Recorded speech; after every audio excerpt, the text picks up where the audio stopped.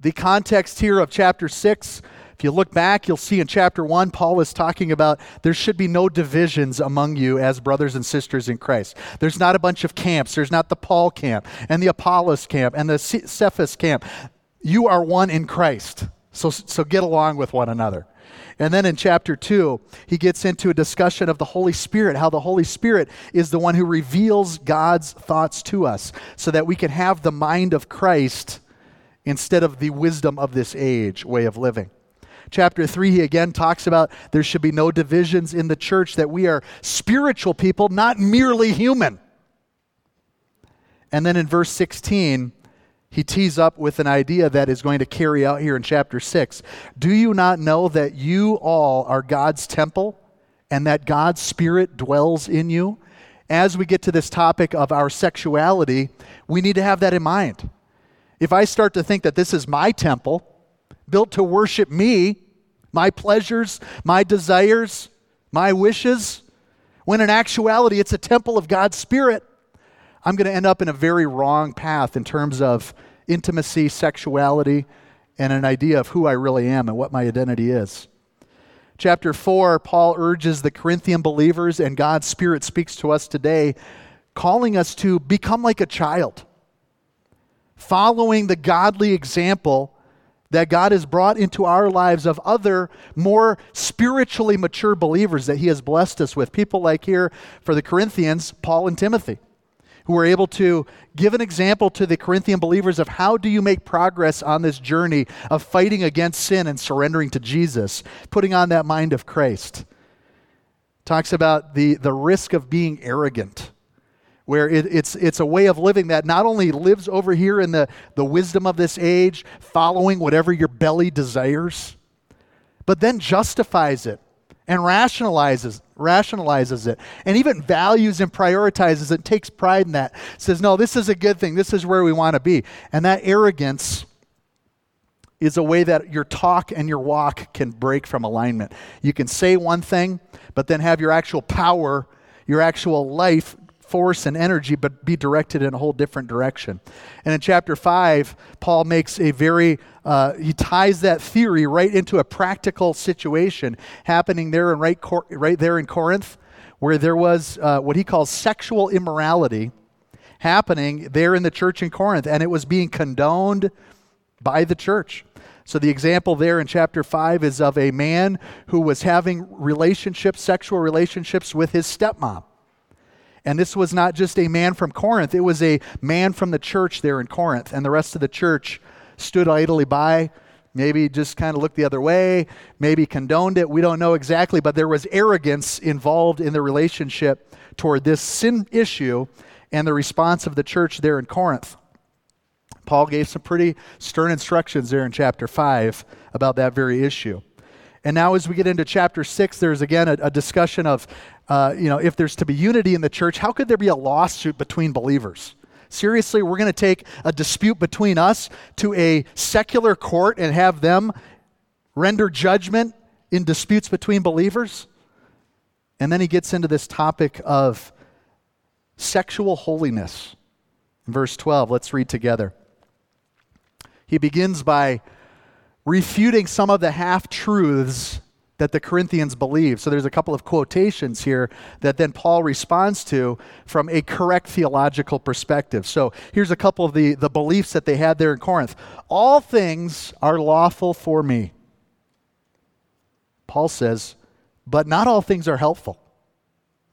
Again, all things are lawful for me, but I will not be enslaved by anything.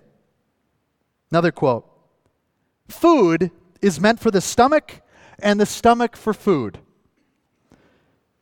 And God will destroy both, one and the other. The body is not meant for sexual immorality, but for the Lord. And the Lord for the body.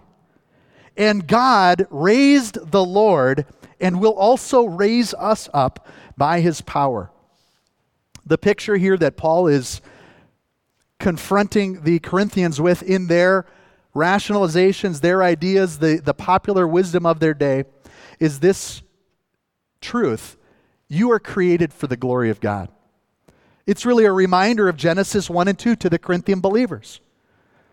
Okay, you're so into the grace movement that you're saying, hey, there is no law for those who are in Christ Jesus. All things are lawful for me, and yet they were taking that to an excess, and Paul corrects that. He says, true, but not all things are helpful, and some of those things that you are no longer under the law because of could lead to a snare that brings you back to a place of slavery.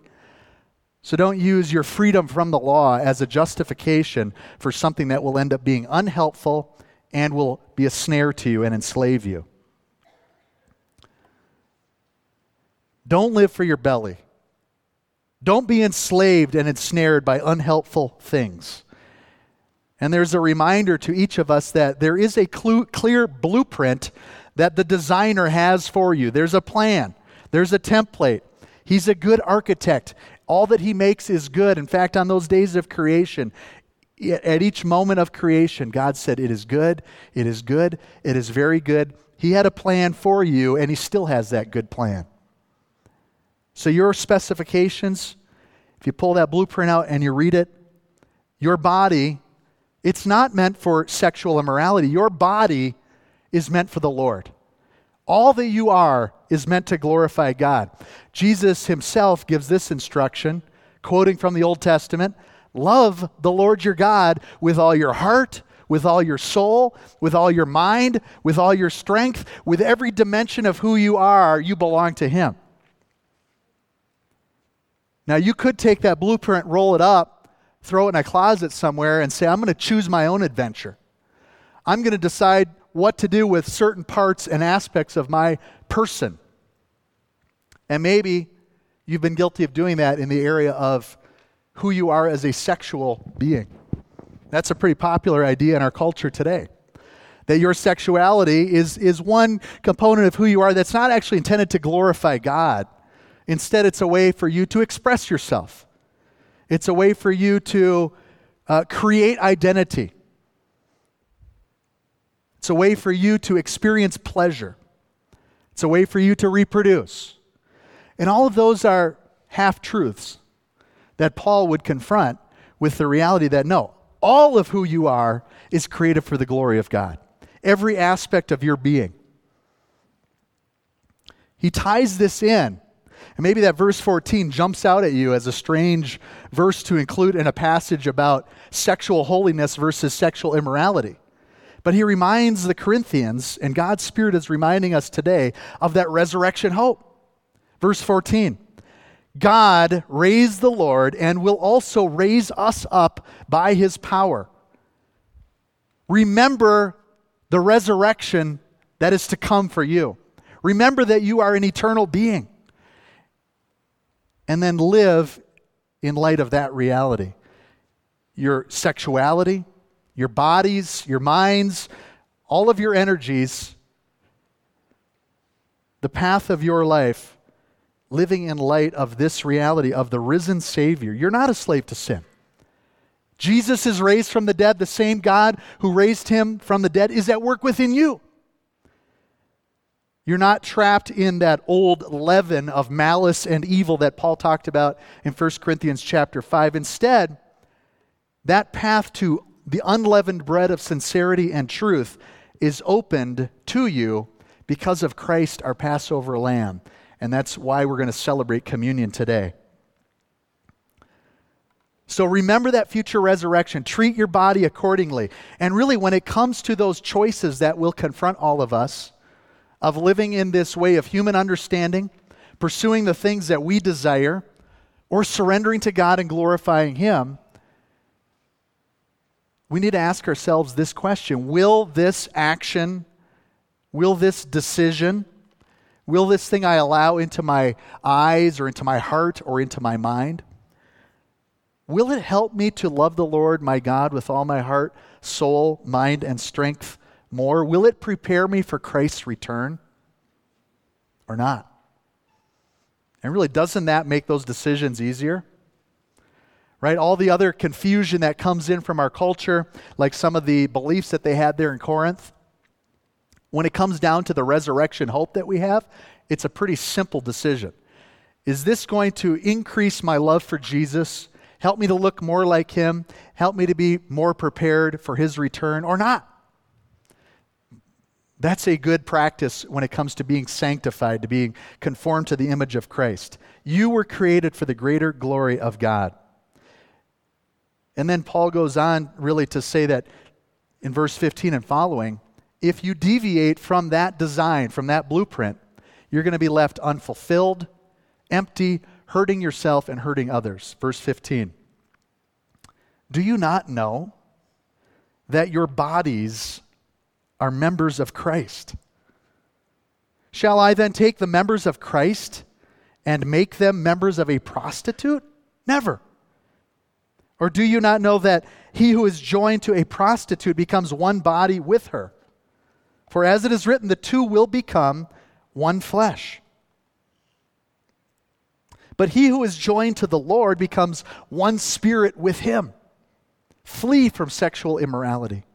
Every other sin a person commits is outside the body, but the sexually immoral person sins against his own body.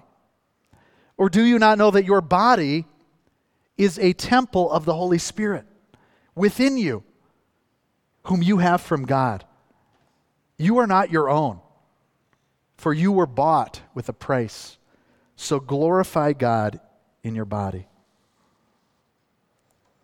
That word, that phrase that we're seeing repeated here a few times in this passage and elsewhere, porneia. Porneia, it sounds like an English word that we have, pornography. So that would be the graphic representation of this word porneia.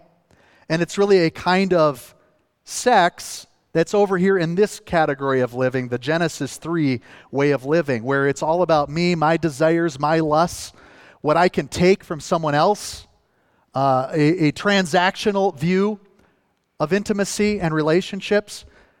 And it's in contrast to this picture of sexual holiness that God is upholding, that was a part of our DNA at creation, that God said it is good, it is good, it is very good. And that word prostitute here really in the Greek is just a person. It's that word porneia, but applied to a person, a pornein. So it's a person who is in this category of sexuality, an unholy sexuality versus sexual holiness. A kind of sexuality that cannot be used to worship God, but instead really it's worshiping the other kinds of lowercase g God that we set up, namely me, ourselves, right? That's really what Adam and Eve got into in that choice to take that fruit, is they're saying, we know better than God. We'd like to cut him out of the equation. Go to him for knowledge of good and evil? No thanks. We'll take and eat that ourselves. We don't want to live by every word that comes from the mouth of God. We'd like to have direct knowledge of that ourselves. Let's take a bite. Setting themselves up as God's lowercase g. And Paul is saying that down that path, there's an acknowledgement of that wiring schematic that the Creator gave you. But it's as if you're now trying to hack that. You're trying to modify that on your own. You're saying, I know better than what the Creator designed me for. I'm going to modify this in a way. And the real risk is that the plan that God had that's spelled out in Genesis 2:24, it still works in this distorted view of sexuality. What did God say to Adam and Eve in Genesis 2:24? For this reason a man will leave his father and mother and cleave to his wife, and the two will become one. So there's that leaving, that cleaving, and that becoming one that's a part of the designer's plan. It's a part of your wiring schematic. And when you try to take that and hack it and modify it and say, well, I'm going to leave God out of my sexuality, you still get the leaving and the cleaving and the becoming one, but now it's in a very dangerous, destructive way that's going to ripple out to affect your life and your future relationships and our world. That's the way that sin works. The design was really beautiful. Think about how complex we are as beings. The circulatory system, the vascular system, the digestive, excretory, muscular, skeletal, nervous system, all these components of who we are, not just scientific, because you can't look at someone's emotions and psyche and heart and feelings under a microscope. There's these complex physical and non-physical parts of who we are, all created for the glory of God. And when it comes to sex, God had a good plan. He said, I'm going to combine in a powerful way all of the chemicals and hormones floating through your bloodstream, all of the neural pathways that are hardened in your brain over the years of intimacy with that spouse, so that the pleasure that you mutually give and receive will last throughout a lifetime and cement that relationship with that one that you have left mom and dad for. You've cleaved to that other one, and then you begin this process of becoming one that starts on your wedding day. God had a good plan. And that way, as she gets older and more wrinkly, and his hair starts falling out, it doesn't matter, because you've got a lifetime of memories that have demonstrated, reflected, and produced intimacy in that marriage. And that was God's design. But what happens if you try to hack that system? And you go, well, let's just go for the hormones, the chemicals, the thrill, the pleasure, the lust. Let's go for a different kind of sexuality that takes advantage of all the good parts of that, but it leaves out the stuff like commitment. The for better and for worse stuff. Let's just go for the better, the for richer, and the in health parts, and leave out all the other negative parts. Let's leave out the part where I give, and let's just get the part where I get to take. And really, what's the harm of something like pornography? Really, who's the victim here? Just two different people taken from each other, right? What about prostitution? I mean, it's just an exchange of, somebody gets some money, somebody else gets some pleasure. There's no victims, right? Wrong. With that justification and those ideas that our world has, we've created now a world where there's things like human trafficking, prostitution, broken marriages, memories and neural pathways that are hardened and fixed towards all kinds of different people, and which make real intimacy in marriage very difficult, impossible apart from the work of God in a person's heart, making them new. God designed this beautiful, unifying, sexual part of who you are to only work within the covenant relationship of marriage. He spells it out in Genesis chapter 2. What's the blueprint? What's the schematic? What's the plan of the Creator? One man, one woman, together for a lifetime.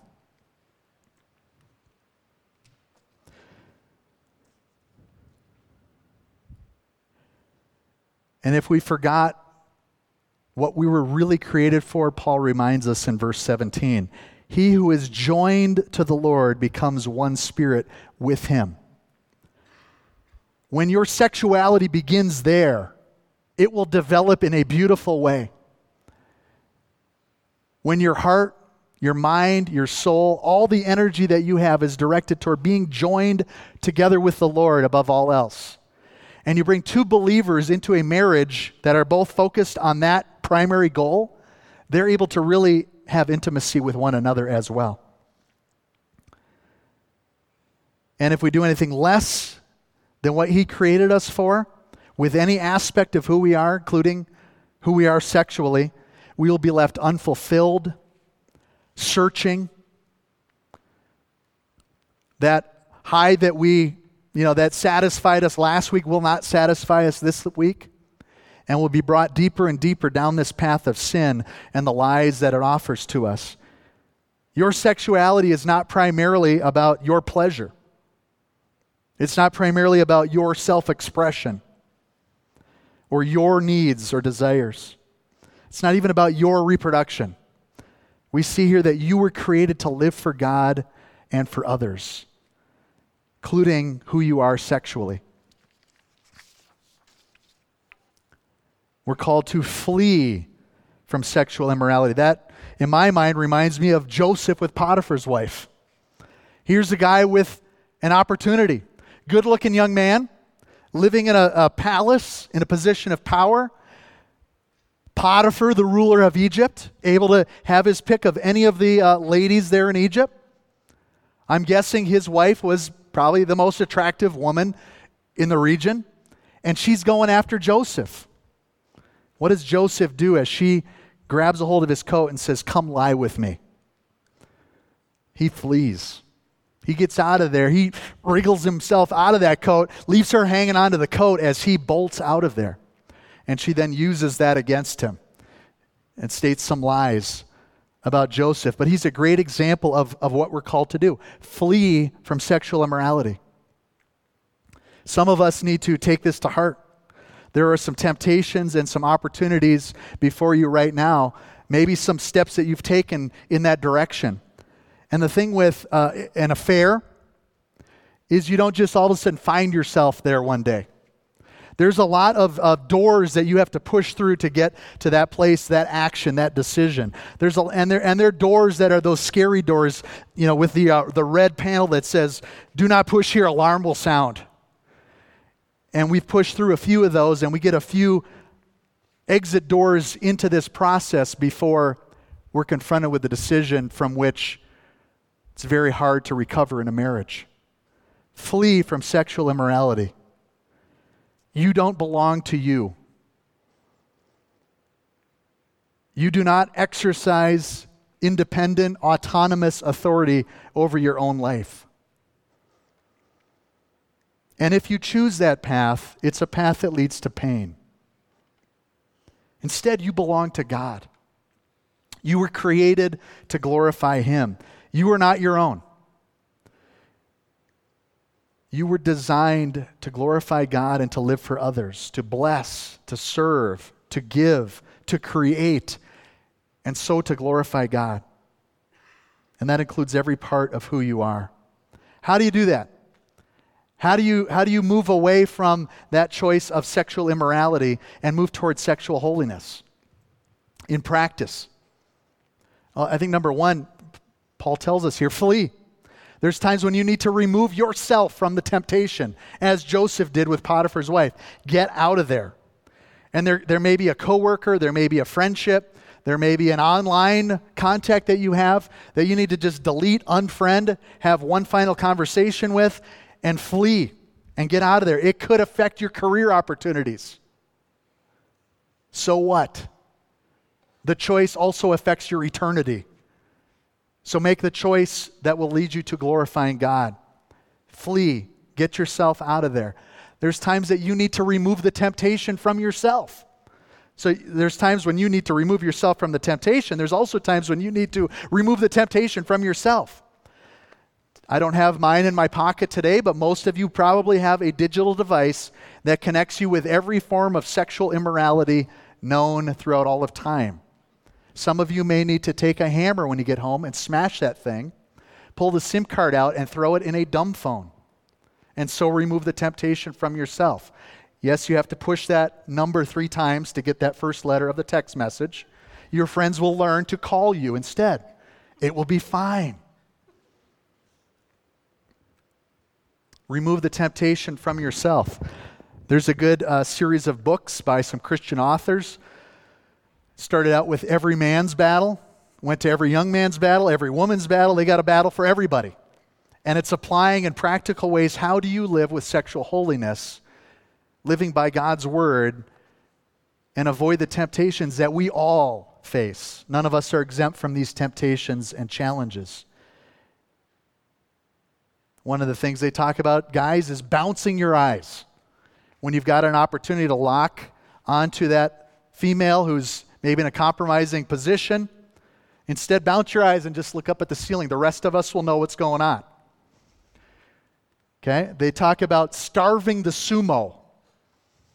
The picture there is that God has given you a sex drive as a gift. And yes, it's a struggle. And yes, there's a reality, but it's something that by God's grace and with God's strength, that sex drive is about the same size as you. So you have a chance in the struggle against sin. By God's grace every day, you're not going to be forced to give in. But the problem is that we have fed our sex drive a fatty diet of sexual imagery, sexual meditation. We've allowed our minds and our hearts to dwell. And whereas temptation should be kind of like a fly that's buzzing around our heads, we've let it be like a bird that's built a nest right on top of our brains. And by that fatty diet towards our sex drives could be the steamy romance novels, the movies that we allow ourselves to be entertained by, where we allow our gaze to fall, the things we dwell on. We've now bloated that sex drive to the place where it's about the size of a sumo wrestler. Picture a large, half-naked Japanese man wearing a diaper. And now you're in the ring with that kind of a sex drive. You have no chance at this point. You are going to choose the path of sexual immorality if that's the path that you've been building. If instead of tapping into the Spirit of God, which has appeared to all men and teaches us to say no to ungodliness and worldly passion, instead of that, you've been going, I'm just going to feed my sex drive whatever it wants. When the decision comes and Potiphar's wife is there grabbing your coat, there's no way you'll be able to say no.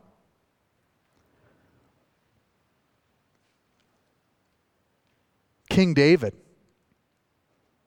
he should have gone to the war with the rest of the guys. He should have had a solid block wall built up to obstruct the view from his balcony. Maybe up to about this high so he could just see the sunset. But instead, he had this opportunity to gaze down on an attractive neighbor lady. And one bad decision led to the next, and there was death and pain and broken relationships, and it rippled out to affect his family because of that choice to sin. Be a clueless dork. Okay? If you have an attractive female guys who's giving you some attention, winking at you, kind of giving that knowing glance, just give her a clueless, I have absolutely no idea. I'm just a dumb dork with no clue as to what you're doing. Okay, bye-bye now. Ladies, the same with you. Don't play along with that. That's a dangerous path to go down. Flee from sexual immorality. Remember that you are not your own. You were bought with a price. Glorify God with your body. You don't belong to you.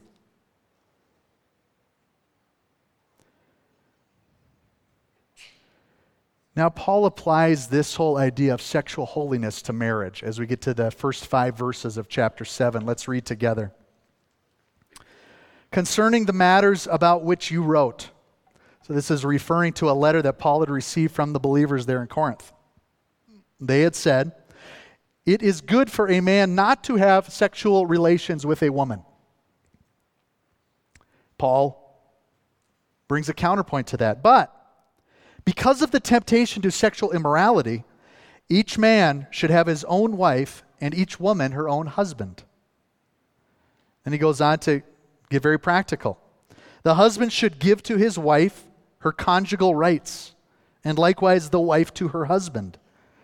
For the wife does not have authority over her own body, but the husband does. Likewise, the husband does not have authority over his own body, but the wife does. Do not deprive one another, except perhaps by agreement for a limited time, that you may devote yourselves to prayer, but then come together again, so that Satan may not tempt you because of your lack of self-control. So we're reminded here in chapter 7, sexual holiness is God's design. And sexual immorality is the temptation we all face.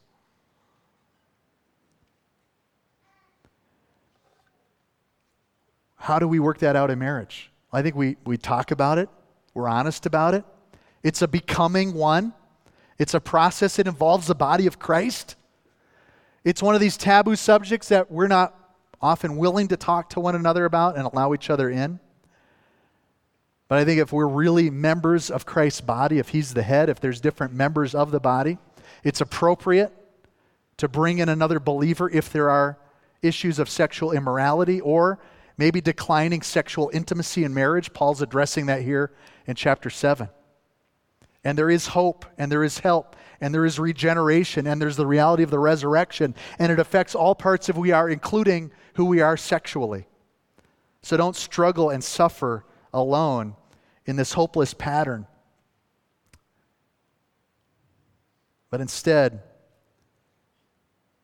go to God's Word, go to the body of Christ, and experience transformation in your marriage and in your sexual intimacy as a couple.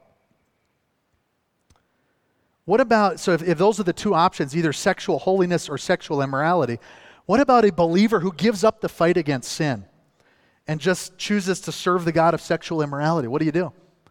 Well, Paul lays that out in chapter 5, and we see in verse 9 through 11, here's what he says. I wrote to you in my letter not to associate with sexually immoral people. Then he clarifies. Not at all meaning the sexually immoral of this world, or the greedy, or the swindlers, the idolaters, since then you would need to go out of the world. If you thought I was saying don't have anything to do with anyone who's sexually immoral, you would have to leave the planet. That's not what I was saying, Corinthian believers. But now, I am writing to you not to associate with anyone who bears the name of brother, if he is guilty of sexual immorality or greed or is an idolater, reviler. In other words, if there's someone among you who says, I'm a believer, but I serve the God of fill in the sin. Sexual immorality, idolatry. Paul's saying, no, those two don't line up. Either you pursue the path of holiness, you fight against sin, and you are being transformed to align to the image of Christ. You're submitting yourself to the way of the Spirit. Or there's another path and it's another option, but you're not a believer at that point. Paul says, don't associate with that person. And the plan, even for the example that he uses there in chapter 5 in Corinth, of a believer who has had sexual relationships with his stepmom, the end goal of that cutting off and having nothing to do with, not even eating with, the end goal, the end desire is that that person may be brought to God, brought to glorify God, transformed. Paul says in verse 5, you are to deliver this man to Satan for the destruction of the flesh, so that his spirit may be saved in the day of the Lord. He needs to go experience some misery out there in this path of following the desires of his heart, making himself the God, lowercase g, serving the God of this earth, listening to the voice of the devil, guiding him down this path where he sees something that looks good and he takes it and eats it. Let him go experience life in that world. Don't protect him within the body of Christ. Let him go really feel what that is. And when he gets to the end of the rope, his flesh will be destroyed and his spirit man will be built up. He'll be able to glorify God as he was created to. So it's not a plan of, let's just be mean, let's be jerks, let's be arrogant, let's be pompous, let's point fingers, let's be holier than thou. No, it's a plan of redemption. It's a plan of living in light of the return of Christ, his resurrection, the new earth that he's creating and calling us to be a part of when he comes to consummate his kingdom.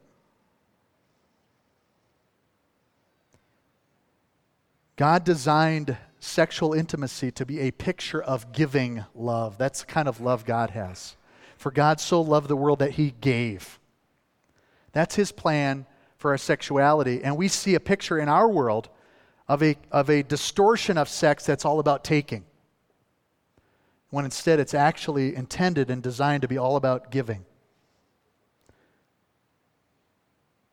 Now the challenge that I face as I'm looking at this story in chapter 5, hearing the instructions in chapter 6 and 7, how do you know the difference between a believer who has given up the fight against sin and is serving the God of sexual immorality and a believer who is struggling with sexual immorality, as we all are, according to Paul? In fact, how do you look in the mirror and know which one you are? Well, we know and discern that not by human wisdom, but by God's Spirit, 1 Corinthians chapter 2. We can tell the difference not by listening to someone's talk, but by their power, their dunamis, their strength, their ability, the evidence, the actions of those professed beliefs. 1 Corinthians chapter 4, verse 19. And so this is not something we discern using our human reason, our human intellect, a checklist. Something that God's truth and God's Spirit leads us to in terms of, is this person a believer who has chosen this path of sin or who is struggling with this draw towards sexual immorality in the process of becoming holy and following after Christ? The fact is, a lot of times it's hard to tell.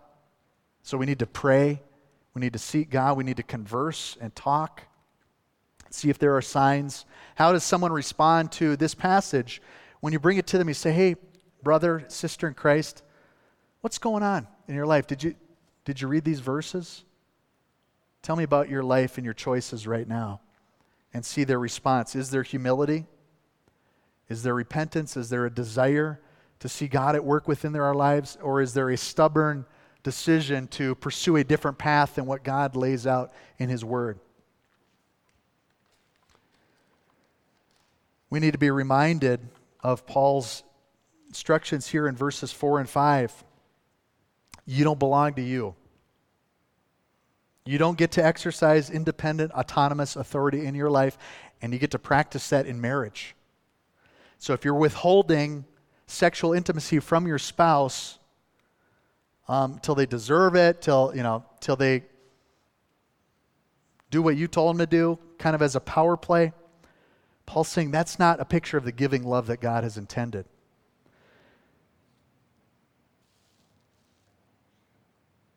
The thing about love is that it must always be offered and given. It can never be forced, demanded, coerced.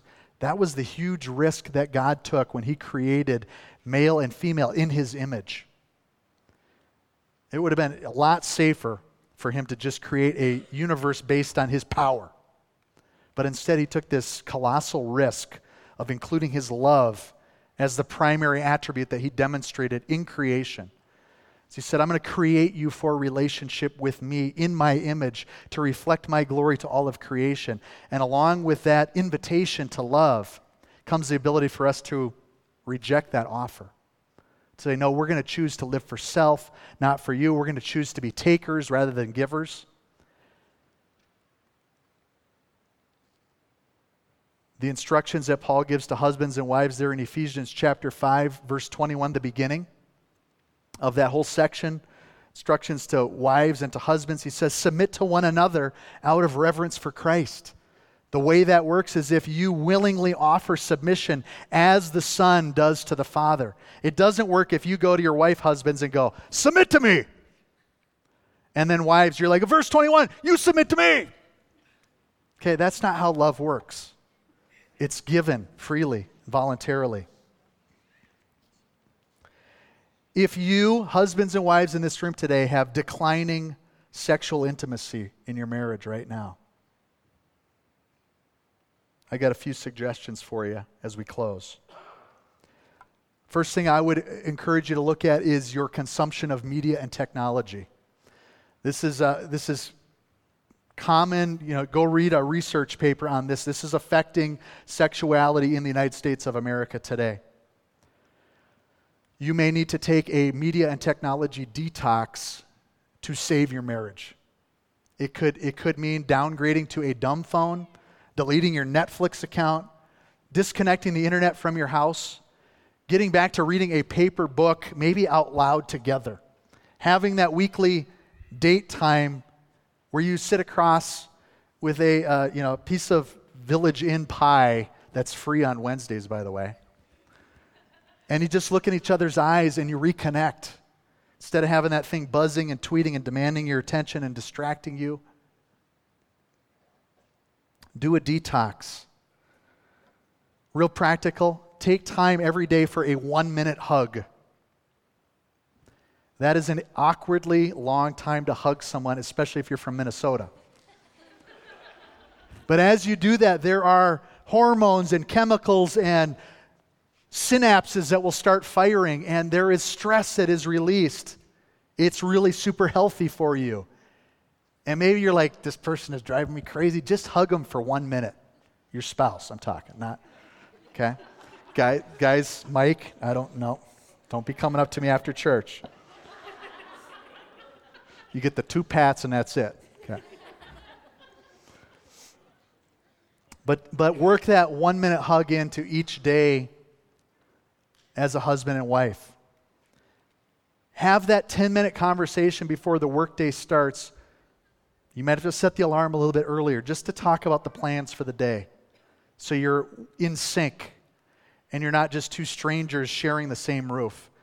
And then at the end of that workday, have that 10-minute de-stressing conversation where you just listen and empathize. And you can whine about stuff. Just give it 10 minutes. How was work today? Oh, it was another day at work. You wouldn't believe what he did today. What about the kids? Oh, they were horrible hellions as usual. Just get it out. And then probably hug each other again at that point. And then stop your griping and complaining. You had your 10 minutes. But that de-stressing 10-minute conversation is really healthy. And then as Paul says, pray together. Take some time. He says here in verse 5, do not deprive one another. He's talking about sexual intimacy if you missed it. Except perhaps by agreement for a limited time. Why? That you may devote yourselves to prayer. I think it's really a reminder to husbands and wives. Wait a minute, what were we each created for again? Oh yeah, to glorify God. Let's just take a break from one another. And together let's focus on strengthening and enhancing the intimacy that we each have with our Father. Let's pray together. Let's devote ourselves. Let's fast so that we're not living by our appetites and what our belly wants, but we're living to build up the spiritual man, the spiritual woman within us for this agreed upon period of time. And then when we come back together, let's practice sexual holiness in the ways that we relate to one another. And there is the then come together part. Okay, we don't just prolong this, like 2 weeks later. No, I'm still praying, honey. But for a set period of time.